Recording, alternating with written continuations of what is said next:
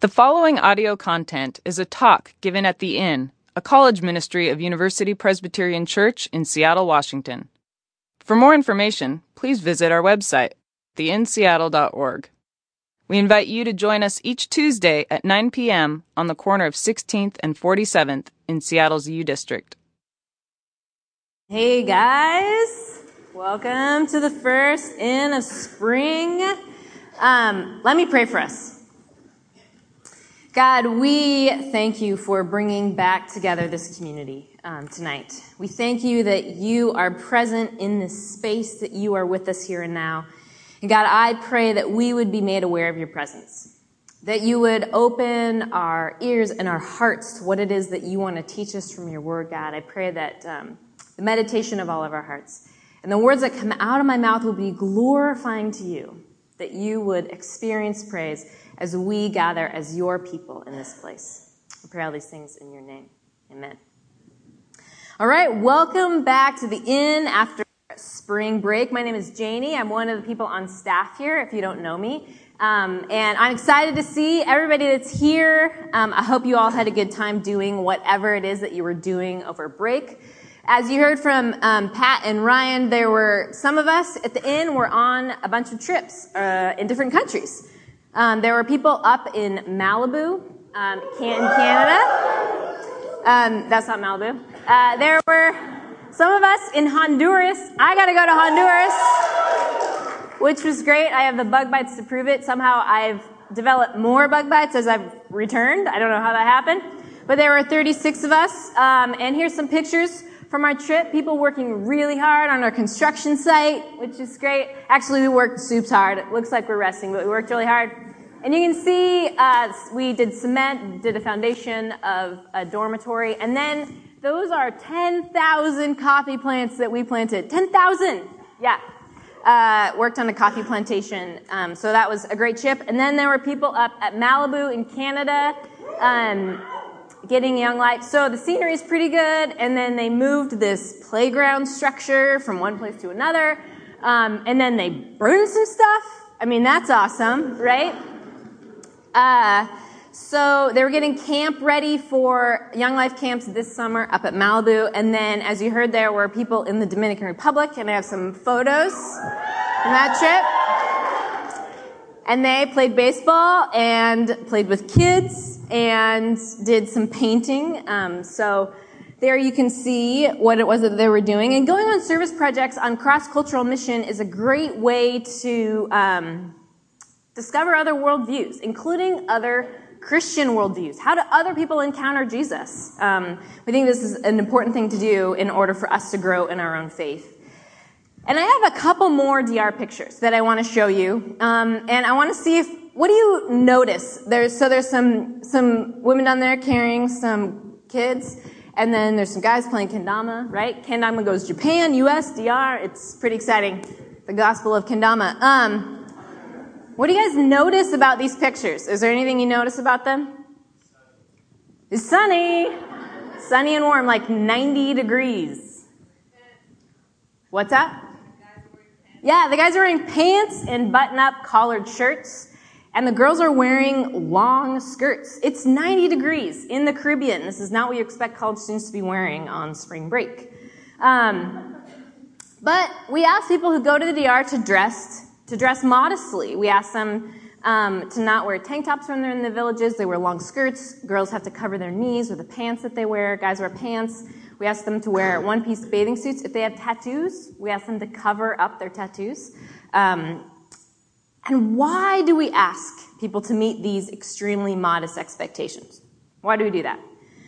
The reason is the organization we go with, Children of the Nations, and the Dominicans in the DR, that's where they are, they expect anyone who calls themselves Christian will dress pretty modestly. Now, we might think, wow, that seems like rules, right? Legalistic. Why do we have to follow that as Americans? We don't really have a dress code, even as Christians. We can do whatever, we can tat up our body. It's totally fine. But our convictions is that personal expression, clothing, tattoos, Our modesty might not be the same as theirs, but when we're going to another place and we want to serve them, we want to respect the convictions that they have, even if they might disagree with our convictions. And this is what we would call a disputable matter. And when we find ourselves on different sides, we want to use their definitions when we disagree. Now this quarter, why are we talking about this? Why am I bringing up what people wore in the DR? Whatevs, right? This quarter, we're starting a new series called Strong Opinion, Stronger Faith. Specifically, we're going to be talking about the topics that Christians disagree on and have strong opinions about, and can end up being really divisive amongst Christians and really divisive in the church.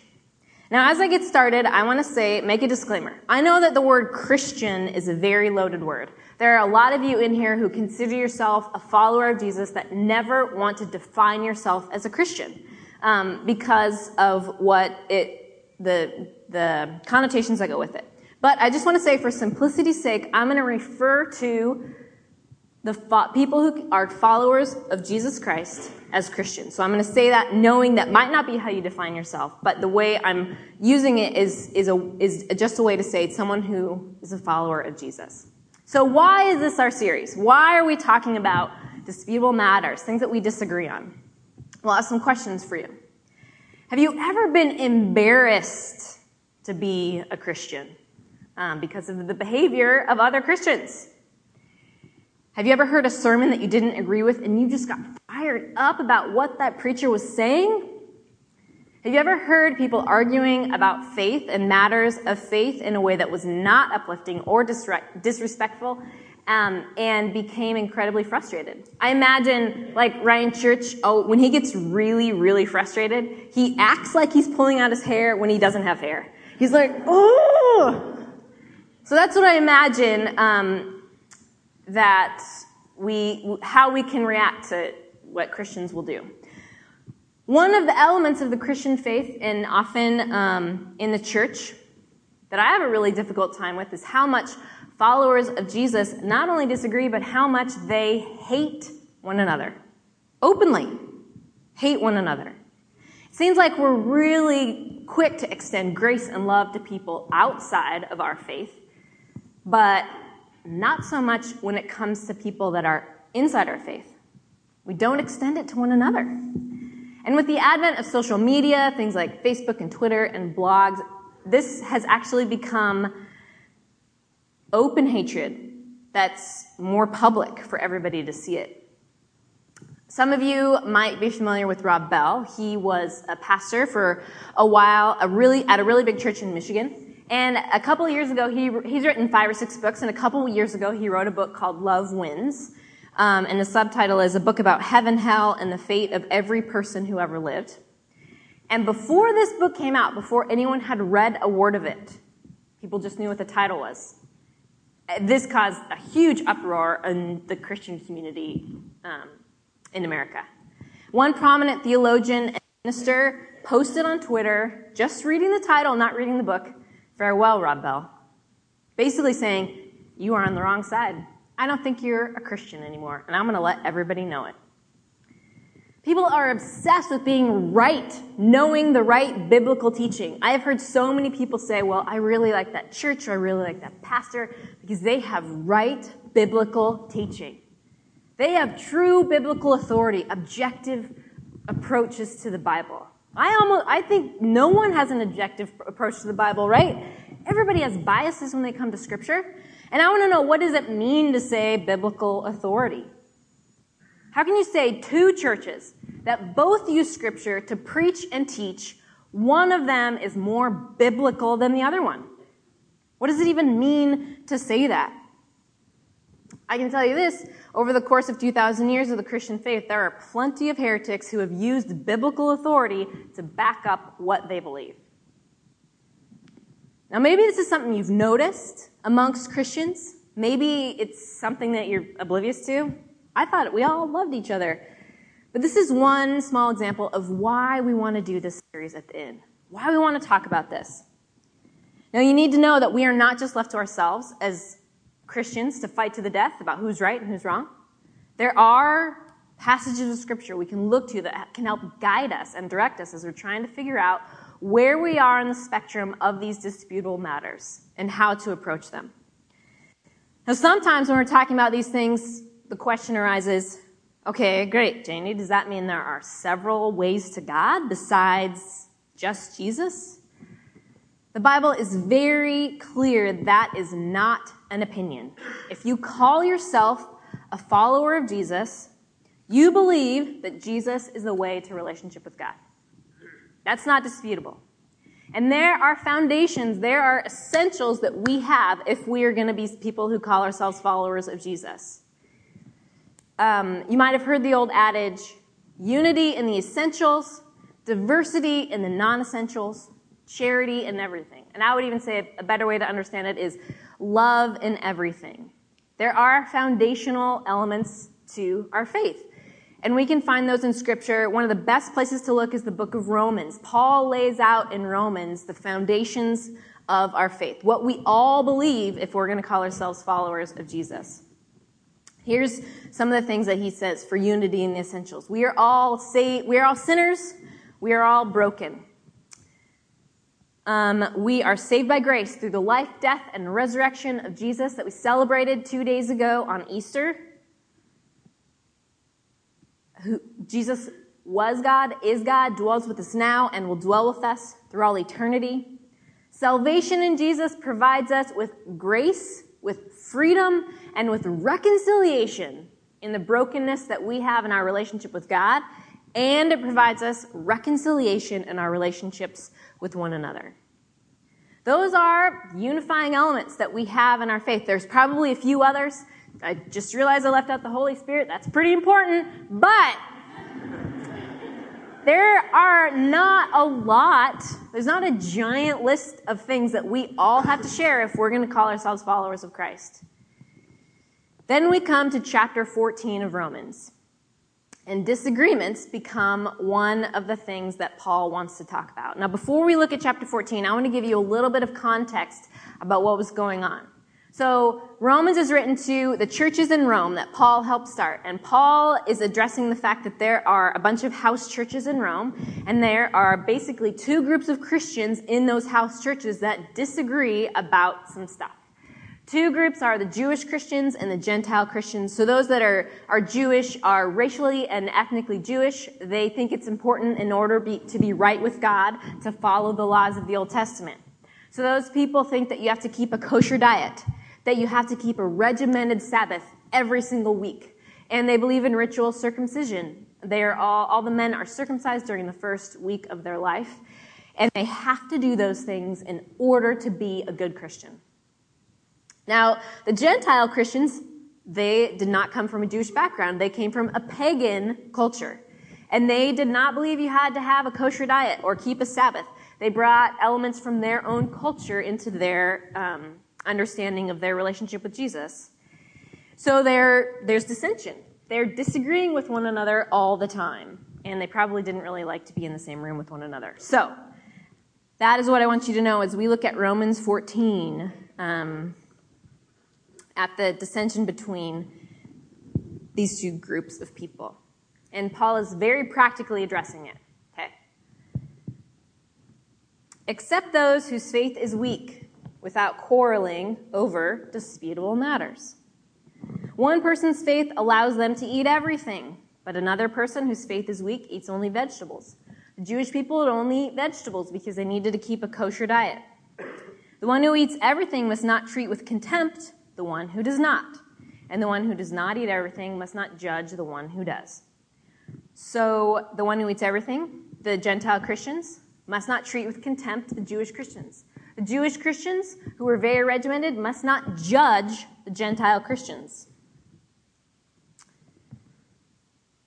Who are you to judge someone else's servant? To their own master they stand or fall, and they will stand, for the Lord is able to make them stand. Some consider one day more sacred than another, keeping a Sabbath.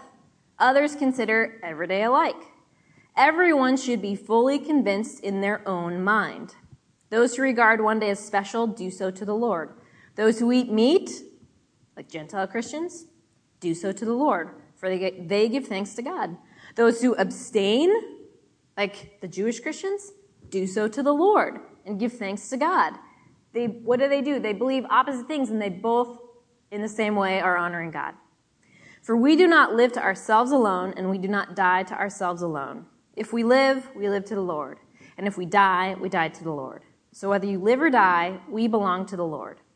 For this very reason, Christ died and returned to life so that he might be the Lord of both the dead and the living. You then, why do you judge your brother or sister? Why do you treat your brother or sister with contempt?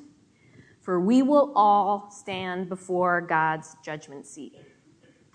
Paul's reminding them they are getting caught up in all the wrong things. They are constantly judging one another, when in fact, they all need God's grace. They are all going to stand before God's judgment seat. Let's think about this in our context in 2013. We might not argue about kosher meals or working on the Sabbath, but I think we can all agree there are several disputable matters that are amongst people who call themselves followers of Jesus, that people are on all ends of the spectrum when it comes to our faith and judging each other. What are some of those things? What are some of those things? Just yell out. What do you think are disputable matters amongst Christians? Gay marriage, same-sex marriage, yeah. Abortion. Speaking in tongues, whether or not it's an acceptable gift. Predestination, for sure. Women in leadership, preaching. What? Any others? How we are supposed to confess our sins? Dinosaurs? Are they real? There are so many things that we disagree about. Baptism, infant baptism versus adult baptism. Just war versus pacifism. Faith in public life and government, whether we should pray in public schools or we should put the 10 Commandments in City Hall. Divorce. Can you get divorced in the church? Stem cell research. Whether you should be a Democrat or Republican, capital punishment, death with dignity. With someone who's terminally ill, should they be able to commit suicide? There are so many things that are disputed in our faith. And here's the thing about what we just listed. I certainly, standing in front of you right now, have convictions about all those things. And I can use biblical authority to show you both ends of the spectrum, how you can use Scripture to back up what it is that you believe. And while I have strong convictions, I am also constantly wrestling. There are so many things, disputable matters, that I'm like, I don't know. In my head, that makes sense. But my heart says, I don't know if that's what Jesus would do. Or in my heart, I'm like, yes, I'm convinced. If I follow Jesus, that is the truth. But my head says that doesn't make sense. But no matter what I think about all those convictions, I would never preach to you what you have to believe about any of those disputable matters if you want to call yourself a good, right Christian in the eyes of God. In fact, I would never attend a church where from the pulpit someone told me, if you're going to be a Christian, you got to vote Republican or Democrat, or you have to send your child to public school or private school, or there is one way to date biblically, because Scripture doesn't say a whole lot about dating. I would not want to go anywhere where the preacher told me from the pulpit what I have to believe about a disputable matter. Where this becomes a problem is we want to know the right answers, right? We want to know what is right and what is wrong in order to please God. And also, I think we want to know, what can I do and get away with it? You guys, life with God is meant to be way more exciting and dynamic than that. Paul refuses to reduce Christianity to those two questions, what is right and what is wrong. In fact, I think Paul brings up a third question. No one's even considering.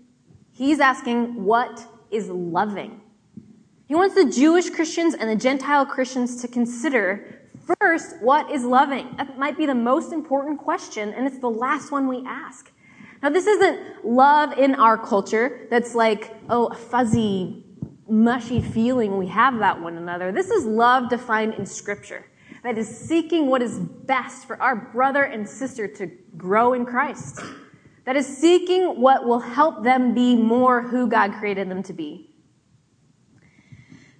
Paul is telling the Christians in Rome, once you know your own convictions, it is not your role to make sure everybody believes exactly what you believe in your biblical belief system. He's telling the Jew and the Gentile, more than tolerate one another, you need to love one another. You need to consider, what does your brother or sister need from you before you point the finger about how they're on the wrong side? This does not mean you don't have your own convictions, that you're wishy-washy, that you have no backbone. It means you don't impose your convictions on other people, and instead consider what the other person might need in order for them to grow in their faith. Wisdom and love have to prevail as we are transformed by Christ in our own lives, and we develop our own strong convictions.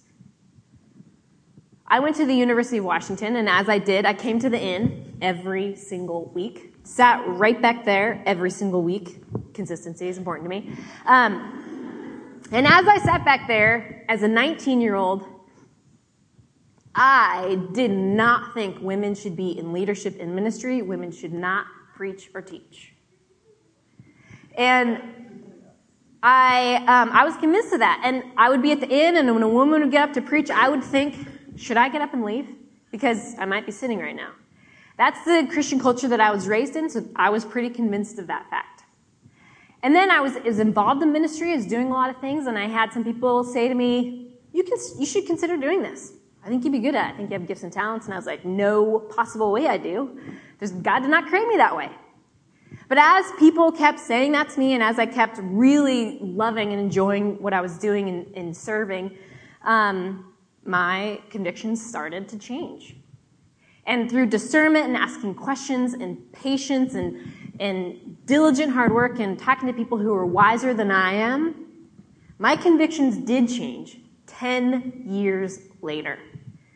It took me 10 years of wrestling with what's the right answer, what's the wrong answer, to coming to the place where I am now that says women are called to lead in ministry and preach and teach just the same as men are. And a couple of years ago, I was at this conference, and I was talking to someone I knew about this journey that I'd been on, how long it had taken me to get there, but what I was pretty convinced of, that God had called me to this. And someone that I didn't know approaches our conversation and immediately starts telling me how I was wrong. How I was not called to ministry because I was a woman.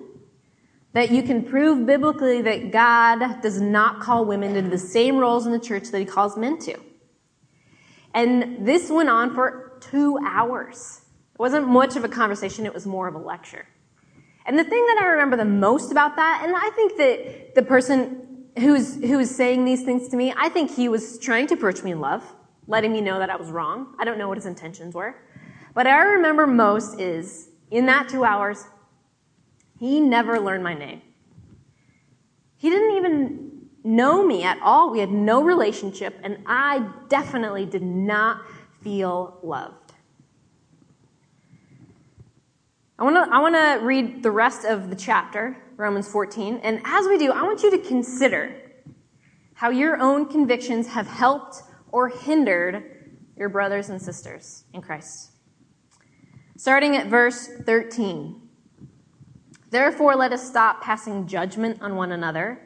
Instead, make up your mind not to put any stumbling block or obstacle in the way of a brother or sister. I am convinced, being fully persuaded in the Lord Jesus, that nothing is unclean in itself. But if anyone regards something as unclean, then for that person, it's unclean. If your brother or sister is distressed because of what you eat, you are no longer acting in love. Do not, by your eating, destroy your brother or sister for whom Christ died. Therefore, do not let what you know is good be spoken of as evil. For the kingdom of God is not a matter of eating and drinking, but of righteousness, peace, and joy in the Holy Spirit. Because anyone who serves Christ in this way is pleasing to God and receives human approval. Let us therefore make every effort to do what leads to peace and mutual edification. Do not destroy the work of God for the sake of food. All food is clean, but it is wrong for a person to eat anything that causes someone else to stumble. It is better not to eat meat or drink wine or to do anything else that will cause your brother or sister to fall.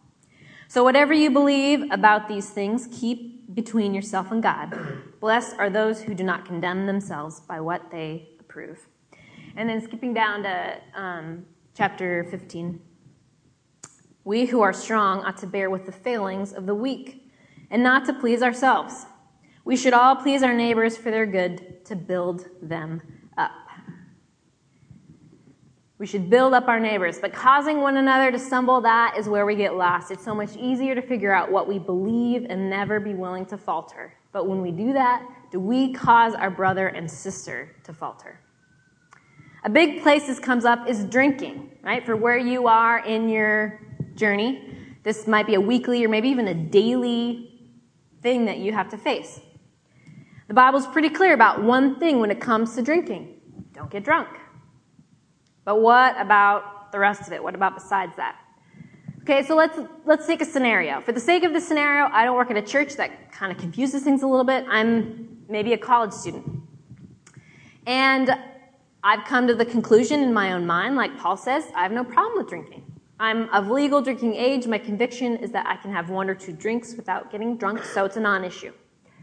But I go to a party with a friend of mine who is having a hard time not engaging in what Ryan calls garden variety fraternal hedonism to a very dangerous level.